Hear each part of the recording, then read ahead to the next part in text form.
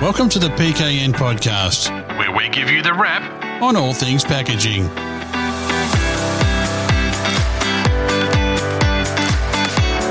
Welcome, folks, to the PKN Packaging News Podcast. My name's Grant McCarran, and as ever, I'm joined by Lindy Hewson, Managing Editor and Publisher of PKN Packaging News and the host of this show. G'day, Lindy. Can you please tell us about our topic and our guests for this episode? Hi, Grant. Coming to you from a very sunny Sydney, but a cold day today. We are going to be doing something interesting today. Not that every episode isn't interesting, of course. We're taking a break from talking about plastics and paper packaging materials. And today we're going to be taking a deep dive into intelligent automation and intelligent packaging at multiple levels in the packaged goods supply chain. And joining us in the studio today are two experts who will guide us through the new developments and technology that are advancing the industry and enabling it to meet sustainability and safety goals. Now, firstly, we have Andrew Steele, who's the Director for Retail at Barcoding and Intelligent Tracing Specialist GS1 Australia. And joining him, we have Jean-Michel Maclou, who's the Sales Manager, Logistics Automation from SICK, one of the world's leading producers of sensors and sensor solutions for industrial automation applications. Welcome to both of you. Hi, Lindy. How are you? I'm very well and glad to have you here today. And welcome, Jean-Michel. Hi, Lindy. How are you? I'm good. So let's kick it off. And we're going to start with the heart of what is the GS1 operation, and that is barcoding and technology standards. This is an area that we've seen rapid advancement in, and the humble barcode, Andrew, as you're about to tell us, is capable of so much more. So I'd like you to tell us, Andrew, what the Universal Product Code is, where the idea comes from, and how innovation has seen the expansion of the barcode beyond the realms of the supermarket that we see, that we're also used to knowing the barcode for, the supermarket scanning. Yeah, thanks, Lindy. Yeah, so a lot has happened in the 50 years since the barcode number was first invented. So for all your barcode nerds out in the audience, it is turning 50 this year. And it started in retail grocery, and it was first known as the UPC, or Universal Product Code, because it started in the United States. But it has since evolved today to be known as the GTIN, the Global Trade Item Number. So back then, it was about retailers coming together because they wanted more granular product identification. So pre-barcoding and scanning at point of sale, it was very difficult to, or you couldn't actually, distinguish between, say, a can of Coke or a can of Pepsi. They were just a grocery product that was a grocery department sale. What the unique barcode number enabled was ubiquitous, unique product identification where when it's scanned at point of sale, you know you're selling a can of Coke as opposed to a can of Pepsi, and you can extrapolate that across the several thousand of products that a supermarket typically sells. So what it did is it created a whole new industry around scanned sales at point of sale. So from there, it has evolved to beyond retail grocery into many other industry sectors as well. So it certainly has evolved, but whilst the number itself is 50 years old, what you find is the barcode that you see on the products is typically a one-dimensional barcode. That is also, it's old technology. And in today's world where everyone is constantly connected via their smartphone or other devices, there's an evolution in the industry has occurred where consumers are now wanting to find out more information about products. And what we're finding is that one-dimensional number only or GTIN only barcode is just not fit for purpose moving forward. So when it was started, it was the barcode or the barcode number was an ID card number to identify something. But products today, they need much more than that. They need that ID number that says I am this, but they also need a website and like a social media account that consumers can connect to and retrieve information that's important to them, but also give them the opportunity to provide feedback. So are we doing that via something like the 2D barcode?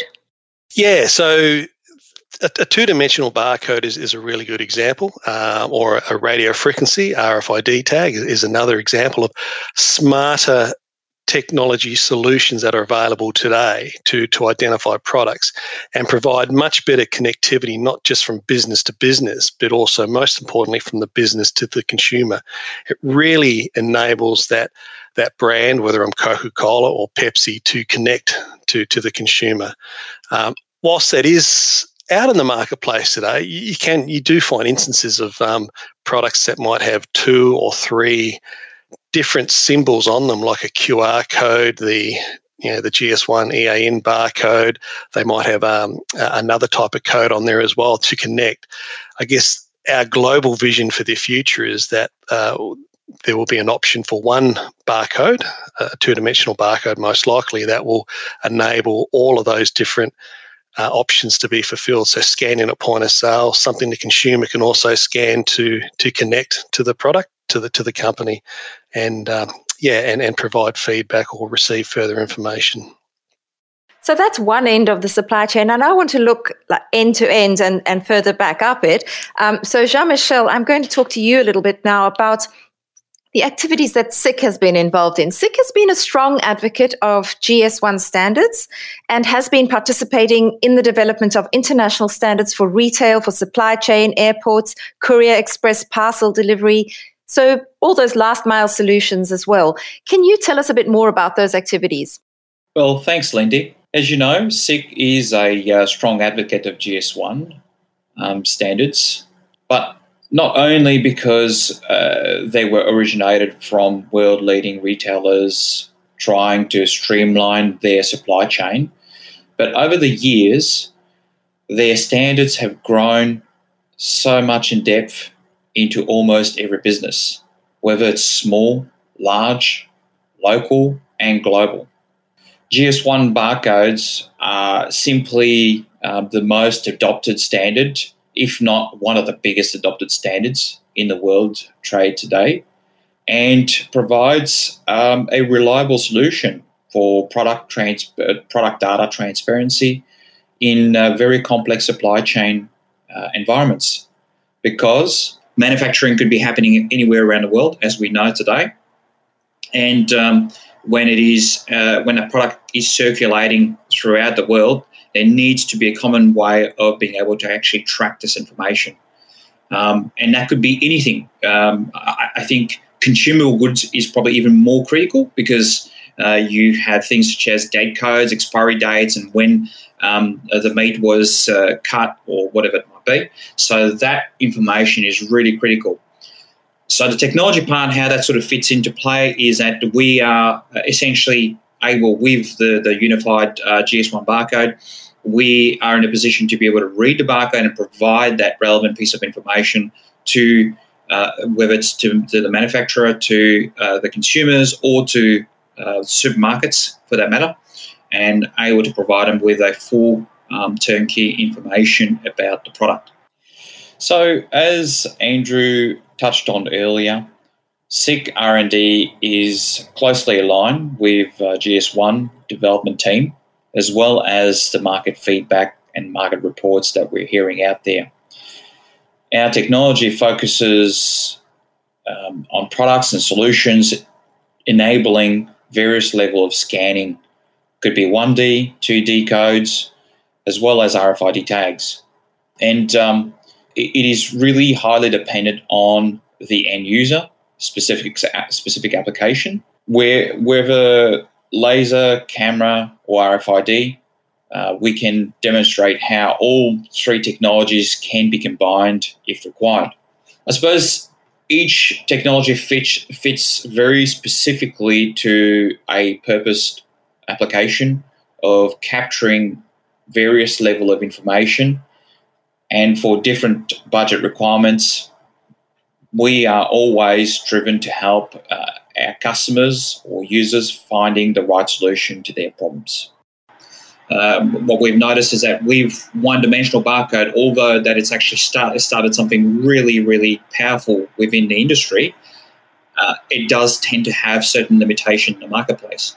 Hence the development of 2D barcodes. 2D barcodes allowed for more redundancy within the barcode itself, because product was transported around the world and the barcode could potentially be damaged in certain parts. Hence, that redundancy really helped out into various platforms of the product being scanned. And now we have another level of a technology, which is RFID. RFID again opens up another layer, which allows for a lot more information to be stored onto an RFID chip, and allows any part of the supply chain to have very clear information about that specific product. That then provides a full closed loop solution in the ability of being able to track the product from manufacturing all the way up to the head office, all the way up through the supermarkets to the consumer. And it just really sort of opens up a lot of more opportunities for the manufacturers or retail organisations too, yeah. So a key part of this communication through RFID tags, QR codes, 2D barcodes, any barcodes, is the packaging. So if we take a closer look now at smart packaging, Andrew, how can smart packaging assist companies and industry to achieve sustainability goals? And can you also give us some examples? Sure, Lindy. I reckon I've been with GS1 nearly 20 years, and I deal daily with packaging technologists at the companies that we work with, the different packaging substrates that they are trying to print the barcodes on to and get them to scan first time, every time.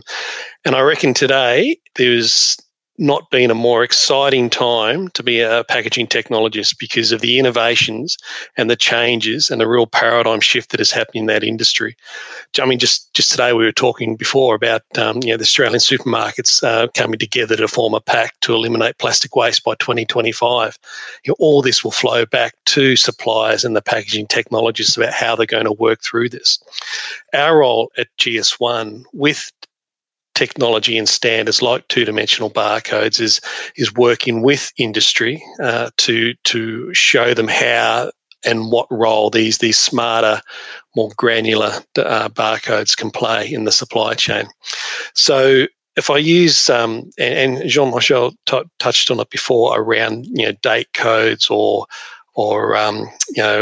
product or provenance information, they're all key bits of information that can be included into a barcode that can be shared along the supply chain.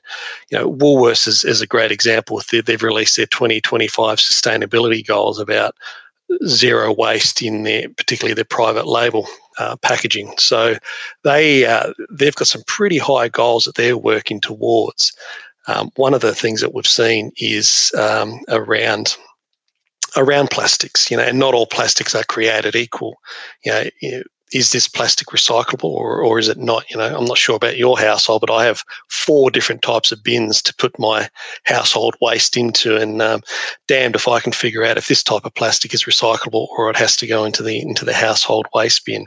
Now, if I have a barcode of sort that I can scan and find out that information, because my 2 teenagers are really big in this area and constantly at me to reduce our household waste. So some of the innovative companies that we're working with have already gone down this path, and putting processes and new technologies in place. One of the big challenges, or I guess shifts, that we'll see with two-dimensional barcodes is we'll have to move away from the current scenario today where a lot of products have that one-dimensional barcode that is just included into the packaging artwork. So it's a set and forget, if that makes sense. But if I want to put a barcode in that has a use-by date and a batch or a lot number or a serial number or some other bit of information, I have to move away from pre-print to inline printing. And that's going to be a big paradigm shift for industry, and that's where companies like SICK and other solution providers in this area are going to have a critically important role to play, because they're the ones that are working hand in hand with suppliers to educate and assist them to future-proof their capabilities. Well, now Woolworths, for example, you mentioned them, so I'm going to pick up on that. They recently trialed and have subsequently adopted 2D barcode, Andrew. Can you tell us how that has benefited the product ranges that they've applied that to, the information that they're able to obtain as a result of that? Sure. So it actually started in loose produce. So, think apples and pears and things like that. There was a little bit of a move towards packaging that type of produce, so moving to packs of apples or packs of pears. But consumers actually pushed back and said that they want to reduce the amount of packaging. So the little stickers that you had on products, there's a barcode that is suitable for that. And part of that is allow that you can identify a number to identify that grower or pack house that that individual fruit has come from. So straight away, we've seen some enhanced standards that will give better traceability and better product identification in that space. That was phase one. Phase two for Woolworths was looking at other product categories like their fresh meat, so poultry, red meat and the likes, and having a look at smarter barcodes that they could use there. And that's where the two-dimensional or GS1 data matrix barcode came into play. They did a pilot at selected stores back in 2019 in Sydney, and that was then the stop-go decision for them as a business. It worked, so then they made the decision to roll that out, a gradual rollout across their national supermarket store fleet. So today they are now live in all of their Australian supermarkets, so over 1,000 stores that can scan these two-dimensional barcodes. It's still mainly working with suppliers in the fresh meat area. But recently in their latest supplier magazine, they communicated out to suppliers that they can now scan these 2D barcodes and are interested in having conversations with suppliers in this area. Expiry date and food waste reduction is a big area that they see these barcodes playing. So they are, targeting fresh foods, dairy, perishable type categories where the product is relatively short life, and they want to be able to to move it through the store, move it through their supply chain without having to throw it out as food waste. So, Jean-Michel, I'm going to turn back to you now and ask you a little bit more about the technology that backs a lot of this and how SICK is helping companies to increase sustainability and also, importantly today, to participate in the circular economy. Sure. So I think what's important to note is that SICK is very committed to sustainability and the environment, and I think so are many organisations out there today where they are taking those extra steps to make sure that they are a sustainable green organisation. Sustainable packaging is very much a key element or key topic, and as consumers are getting more and more educated about what's happening in the environment change, they are seeing that and they are relating to that more and more. And as a result, they have a certain level of expectations that manufacturers would also be committed to want to make that change. Therefore, it is important to choose the right material for packaging of goods. And having said that, packaging, because of the way the packaging and the presence or image of that packaging is, technology also plays quite an important part in that area. Because with regards to the technology, well, now with the introduction of the likes of two-dimensional codes and also possibility of RFID, it allows a lot of the manufacturers to find new ways of doing different forms of packaging, having information that consumers can connect to by the use of two-dimensional barcodes. So I think it has a very strong aspects that a lot of manufacturers are focusing on today. In some of the recent studies done within the packaging sector, there is a lot of talking points around dissolvable packaging. There is talks about edible packaging is an interesting and innovative alternative to the current form of plastics, etc., that we have today, and has potentially a significant decrease on our carbon footprint, which is exactly what consumers are already looking for. I think using raw materials such as extracted from algae, natural sweeteners and natural dyes, such as using the skins of fruits and vegetables, shows a lot of potential for offering the food industry a variety of options with regards to various designs options on packaging. So it is very important for us to take this on board, because more consumers nowadays are aware of the astonishing cost of packaging waste and landfill pollutants that are released into the air, water, or soil, which greatly impacts the Earth's ecosystem. So traditional packaging items, such as plastic, which is taking thousands of years to decompose, is no longer a viable option. So packaging is definitely a key element of that.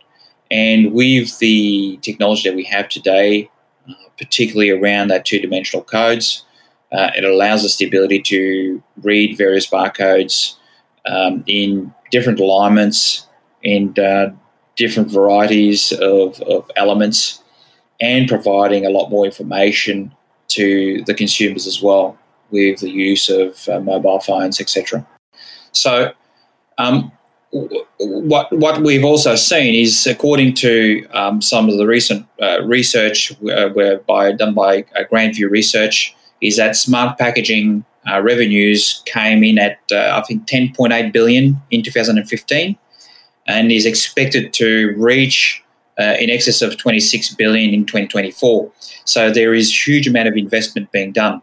How technology is playing a part in that, it's, I think, really hugely dependent on technology. What technology is capable to do today for them to be able to move to some of those new packaging ideas.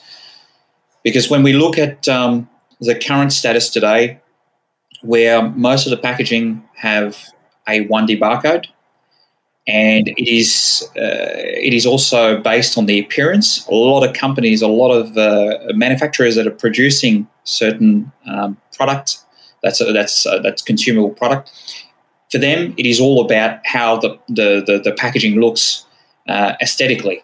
So now with the enablement of two-dimensional barcode, it certainly offers a much better in terms of being able to scan the product, for one, because when we're talking about two-dimensional technology, the two-dimensional barcode technology offers a much more powerful processing power.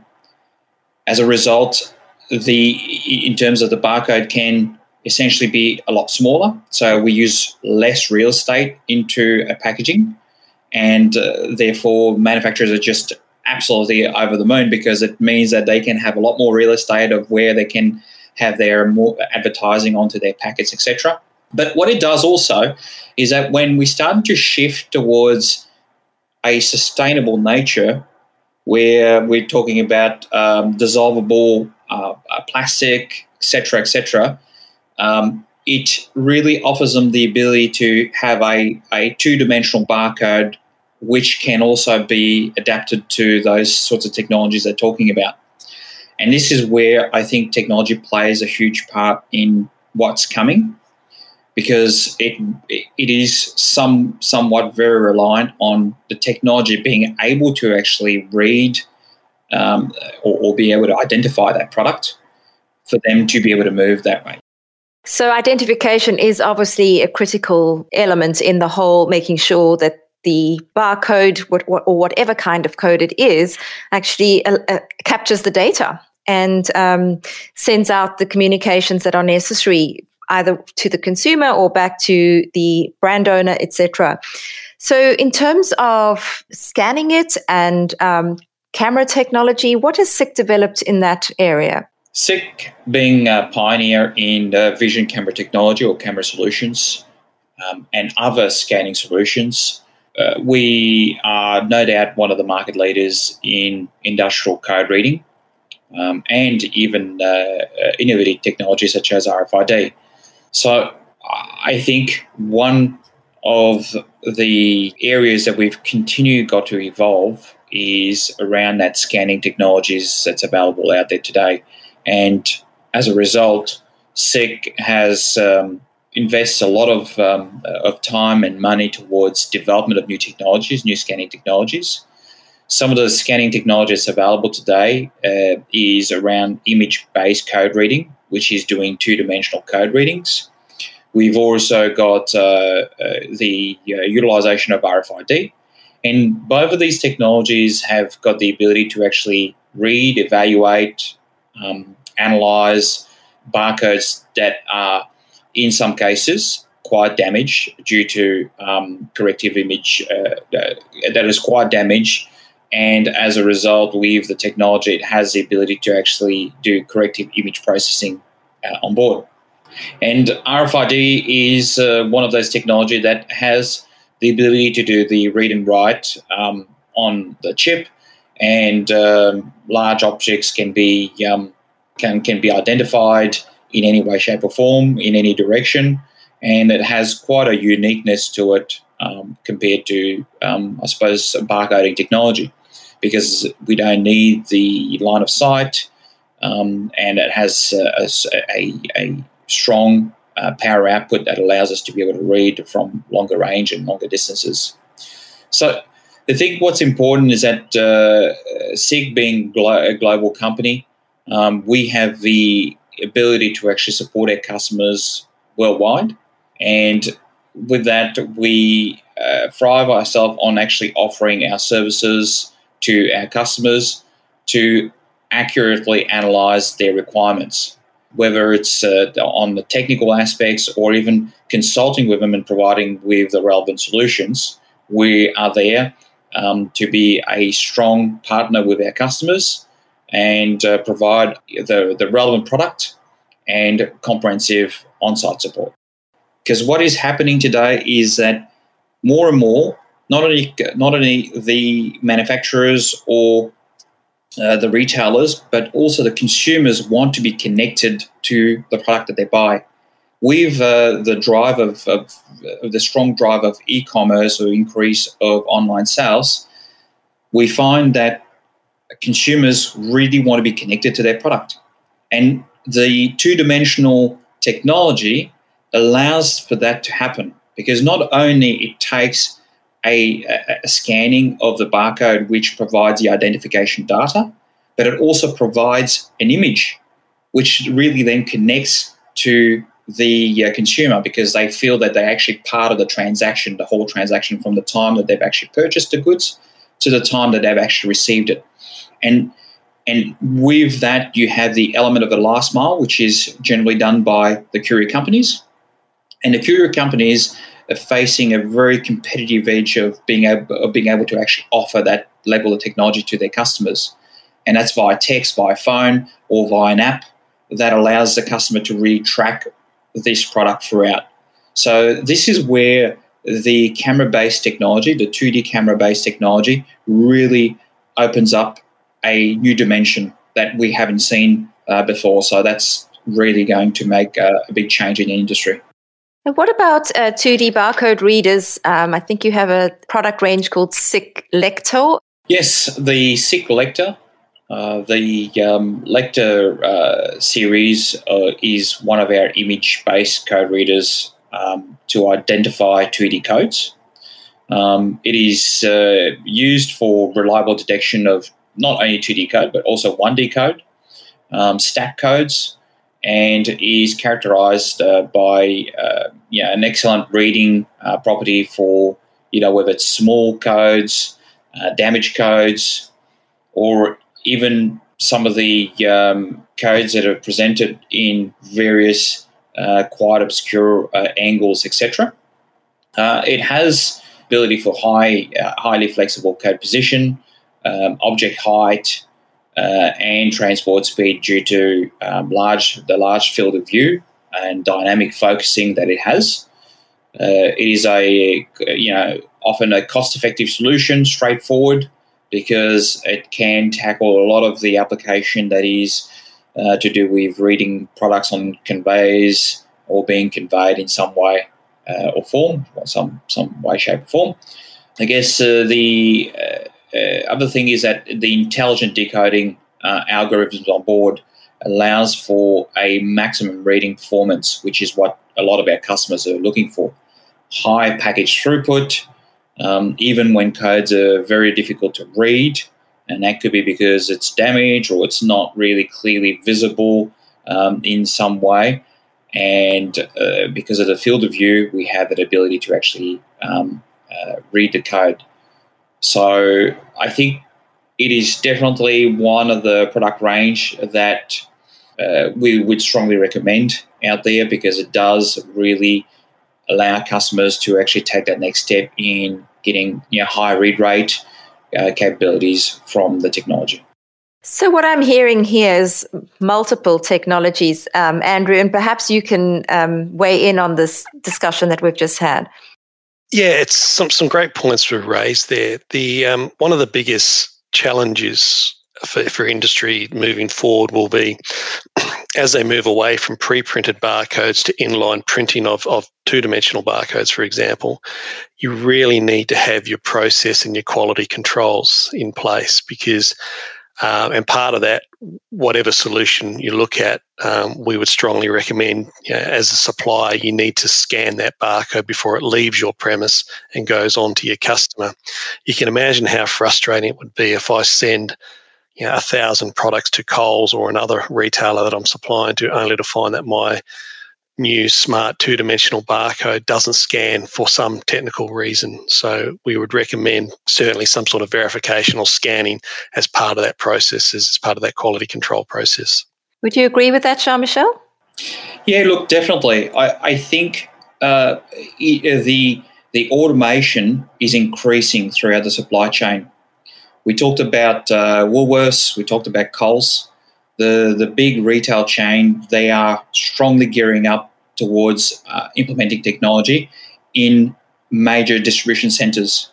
And it goes far beyond just the scanning point, because this scanning information provides a lot of information throughout their whole automation process in terms of understanding the product data. And when we talk about product data, we're not just talking about the barcode, but we're talking about the properties of the product, which is your dimensions, your weight, because this all plays a major part in terms of packing and unpacking of products when it comes to automation.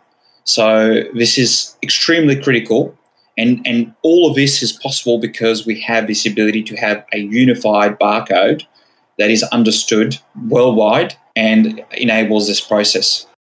So, Andrew, against the backdrop then of all of these technologies, let's consider the future of the packaging industry and the changes that lie ahead. Can you give us some insight from GS1's perspective of what's in store? Yeah, so from our perspective, I guess the prevalence of 2D barcodes out in the marketplace won't happen overnight. We are looking at a few years, talking globally about 2027 for when you'll really start to see 2D barcodes replacing 1D barcodes on most products out in the marketplace. Not all, because the 1D barcode will always have a role to play, I think, for certain product categories or whatever. But part of, and this ties back to what we around sustainability and reduction and packaging and that. And it's been touched on. One of the challenges is not only getting the quality of the barcode right, but from the packaging substrate perspective as well. Companies that are moving away from plastic. And we had this challenge a few years ago when industry moved to retail-ready packaging. The cardboard carton goes into the retail and they can just rip off the top and the box goes right on the shelf. Great for efficiencies in stores, but if you run perforated edges through the carton, the structure of the carton, and then that carton has been stacked on a pallet, there's structural integrity challenges that need to be addressed. And as already been touched on with the increase in automation, that you're seeing now and robotic building of pallets. I've seen evidence where manual labour where they build pallets, the same amount of cartons, if I'm building the pallet myself, might expand out to 23 pallets. Robotics doing it where they know the exact weight and the carton dimensions and they're building the pallet in a certain structure, they can reduce that, for example, from 23 pallets down to 19. So great efficiencies there because it's saving logistics space on the trucks and whatever, but it's also meaning that the weight of the pallets are increasing by 10, 15 plus kilos because there's more product on that pallet. So, so there's some great opportunities, but also challenges that industry, and particularly the packaging side of the industry, will need to look at moving forward. I think, though, that, one of the important areas where there's been a lot of advance is in retail itself and the use of robots for stacking shelves. As you say, they're building pallets and then bringing them into the store. Can you comment on that at all, or perhaps Jean-Michel, either of you?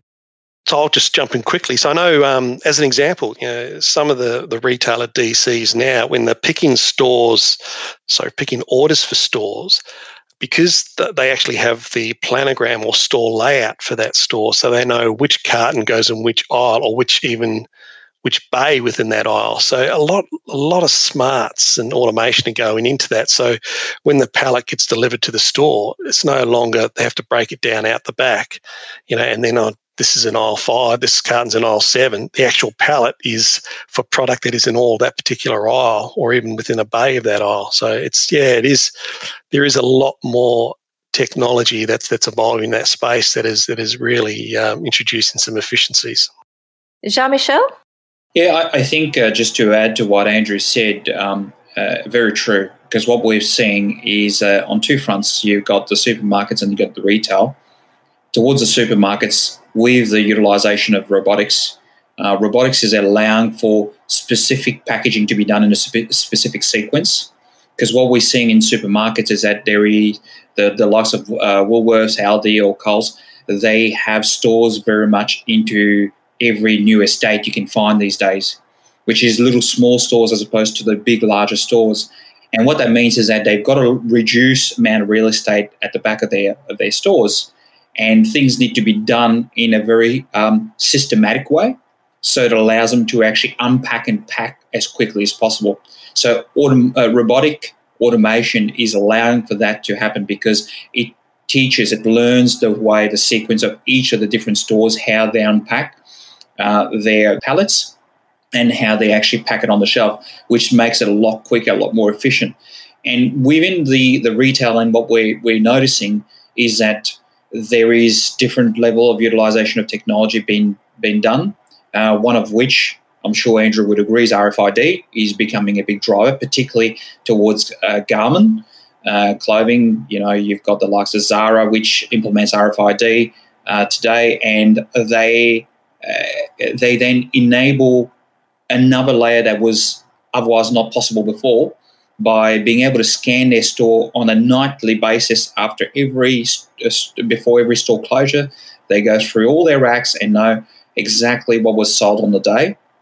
And that information then is immediately transferred straight into the factory, because it allows them to actually see what is still sitting on the shelf, what is not moving today, and which other stores are actually selling this product. Therefore, they can actually do a lot of internal shifting of products where a specific type of product is actually selling more than others into different areas or different territories or regions. And that is what they're looking for, because it opens up this new level of transparency which otherwise they didn't have before. Well, that's impressive stuff, I must say. It must be unlocking so much value for companies selling into retail. Now, I did see on your website, Jean-Michel, that there was a success story to do with a 2D LiDAR sensor. Sorry if I've incorrectly pronounced that, for supermarket restocking. Can you tell us just a little bit about that? Yes, absolutely. So with regards to the recent success story about a 2D LiDAR restocking application, with the development of robot and cobots, it seems inevitable that we will have of them operating more and more in our daily lives. The mobile assistance robots, 6 customers developed and integrated our 2D LiDAR sensor, and also our safety laser scanners are used in supermarkets without having to make any sort of structural changes to the stores. The LiDAR sensors from SICK used for point-by-point or point-to-point mapping of building interiors. The raw scan data that we get from it is then retrieved, which engineers use to generate a map of the supermarket. So therefore, nothing really changes with the layout of the supermarkets. One of these LiDAR scanners that we use is the TIM 510, which is a 2-dimensional LiDAR sensor, and the TIM Safety Scanner for safety around the operation of the mobile robots. Both specially designed for mobile application, are characterized by high reliability when detecting obstacles or measuring the surroundings. Therefore, when mobile robots moving from point A to point B to complete a restocking task on its own, it can set its route because of the mapping functionality, weave between stationary obstacles, such as lift, trucks, boxes, you name it, slow down or stop when it encounters people in its path because of the safety devices that we've got attached to the system, and even calculate a new route if the path is blocked. Because of the mapping functionality, it allows for that to happen. It also is capable of following and accompanying a person or a staff in appropriate mode. So depending on what mode it's in. And we see in the news that Amazon opened their new autonomous store without checkout in the UK. And I believe that such robot application will be very common in the very near future. So in terms of looking at the future from SICK's perspective and the work that you're doing in the automation field, what about things like AI and the packaging industry? Would you like to comment on that, Jean-Michel? Sure, Lindy. What we're seeing is that AI is becoming a very strong driver in the marketplace.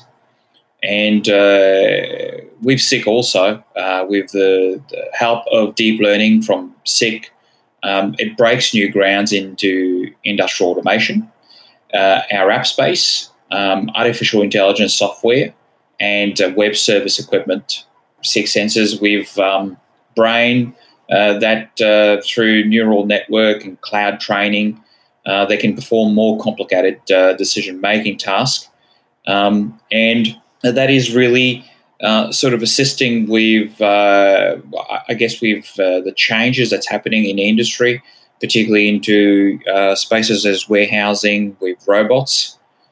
And, that then allows us to have more of this collaborative platform. What we're also seeing is a lot of shift towards cobots, collaborative robots, where during the manufacturing phase, you've got robots and humans collaborating together, which otherwise was an absolute no-no in the past.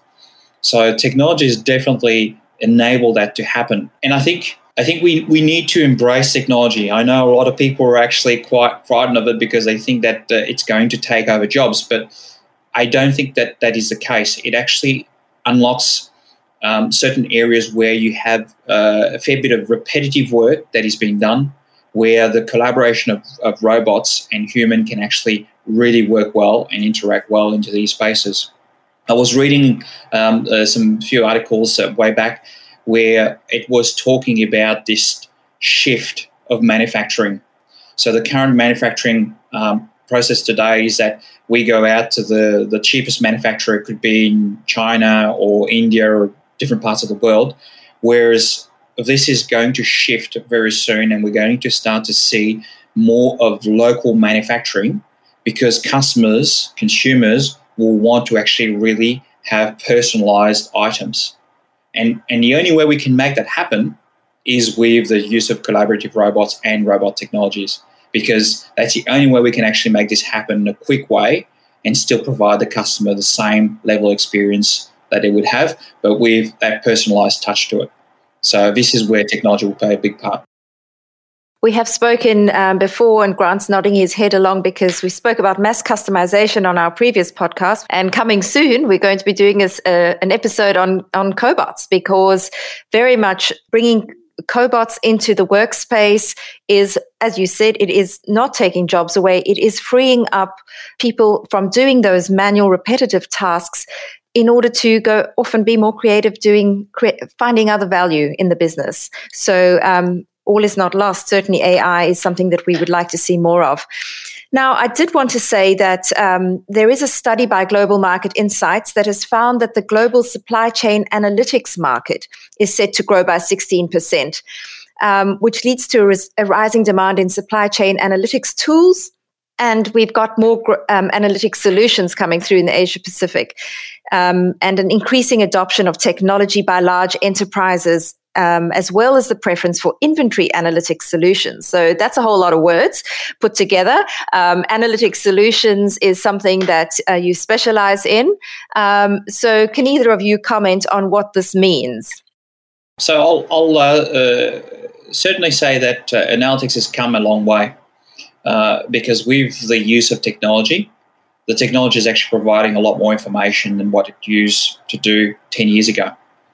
A lot of the different technologies that we implement today into different areas of automation provides information such as when we've read a certain product, how long the product was online for, information such as date code, expiry date codes. All of that information can actually be shared live, and anyone that has access to that information can view that real time. And this is now with the enablement of cloud technology. We have the ability to actually have an analytics package which is based on a cloud solution and offers a efficient way of doing inventory management, or even looking at managing key performance matrix. Yeah, so that's something that really is becoming more and more powerful, because we're not looking at only one dimension of the whole supply chain. We're not just looking at the manufacturing, but we're also looking at the manufacturing, the transportation side of it, the warehousing side of the business, and all of that can actually be viewed onto one platform and offers that information to the main supplier of the product, because that information then becomes really, really powerful for them to understand how their product is going. Is it selling? Do they need to make more? Do they need to predict more? Or is that product not successful in the marketplace? So all these analytic tools are certainly going to enable that to happen. And I think various research that was done out there in the industry, there was in excess of 34% that said that the amount of data we're getting today is so powerful to unlock a lot of these, challenges that we're seeing out there. And I think one of the biggest challenges has been, and in the last few years, is various party within the supply chain coming to terms with actually releasing this information.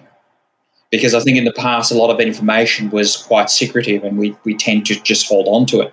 But now I think a lot of them are actually seeing the bigger picture. It's not just about one part of that supply chain. It's about understanding the full, complete supply chain, how that's operating, and how everybody within that supply chain can become more efficient and reduce cost. It's a very competitive market for everyone out there.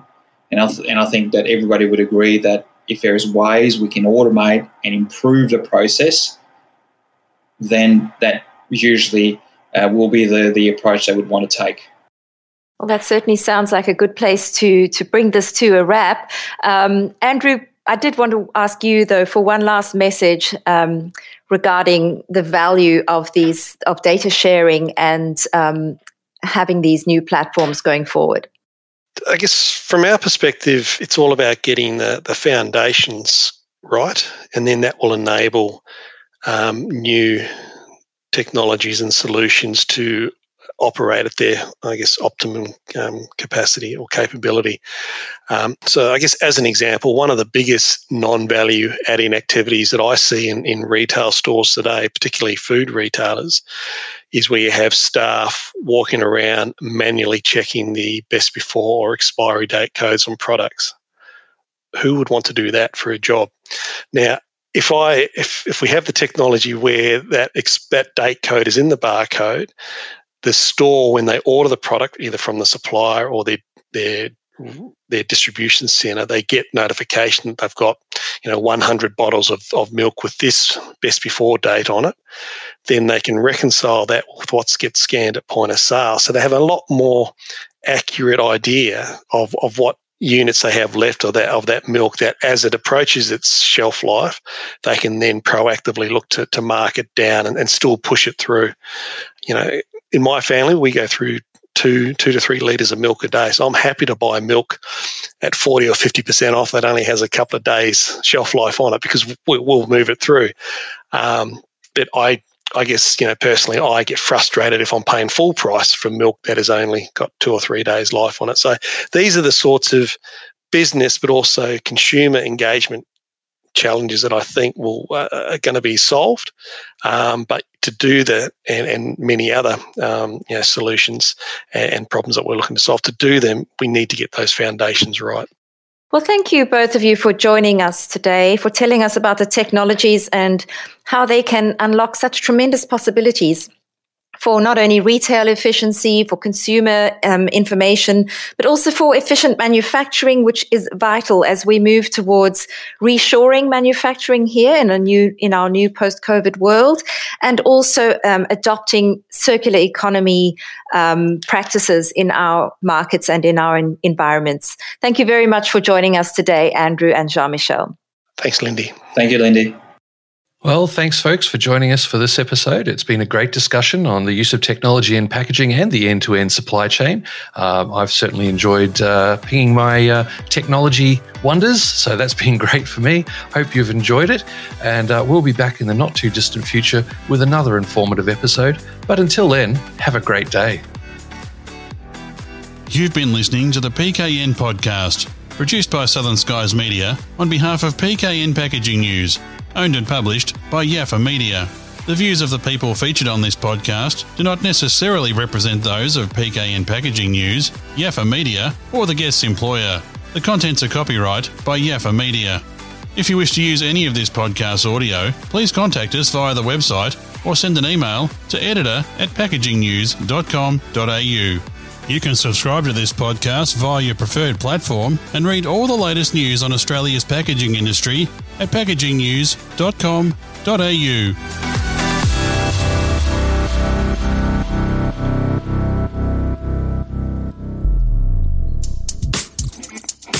You've been listening to a Yaffa Media podcast.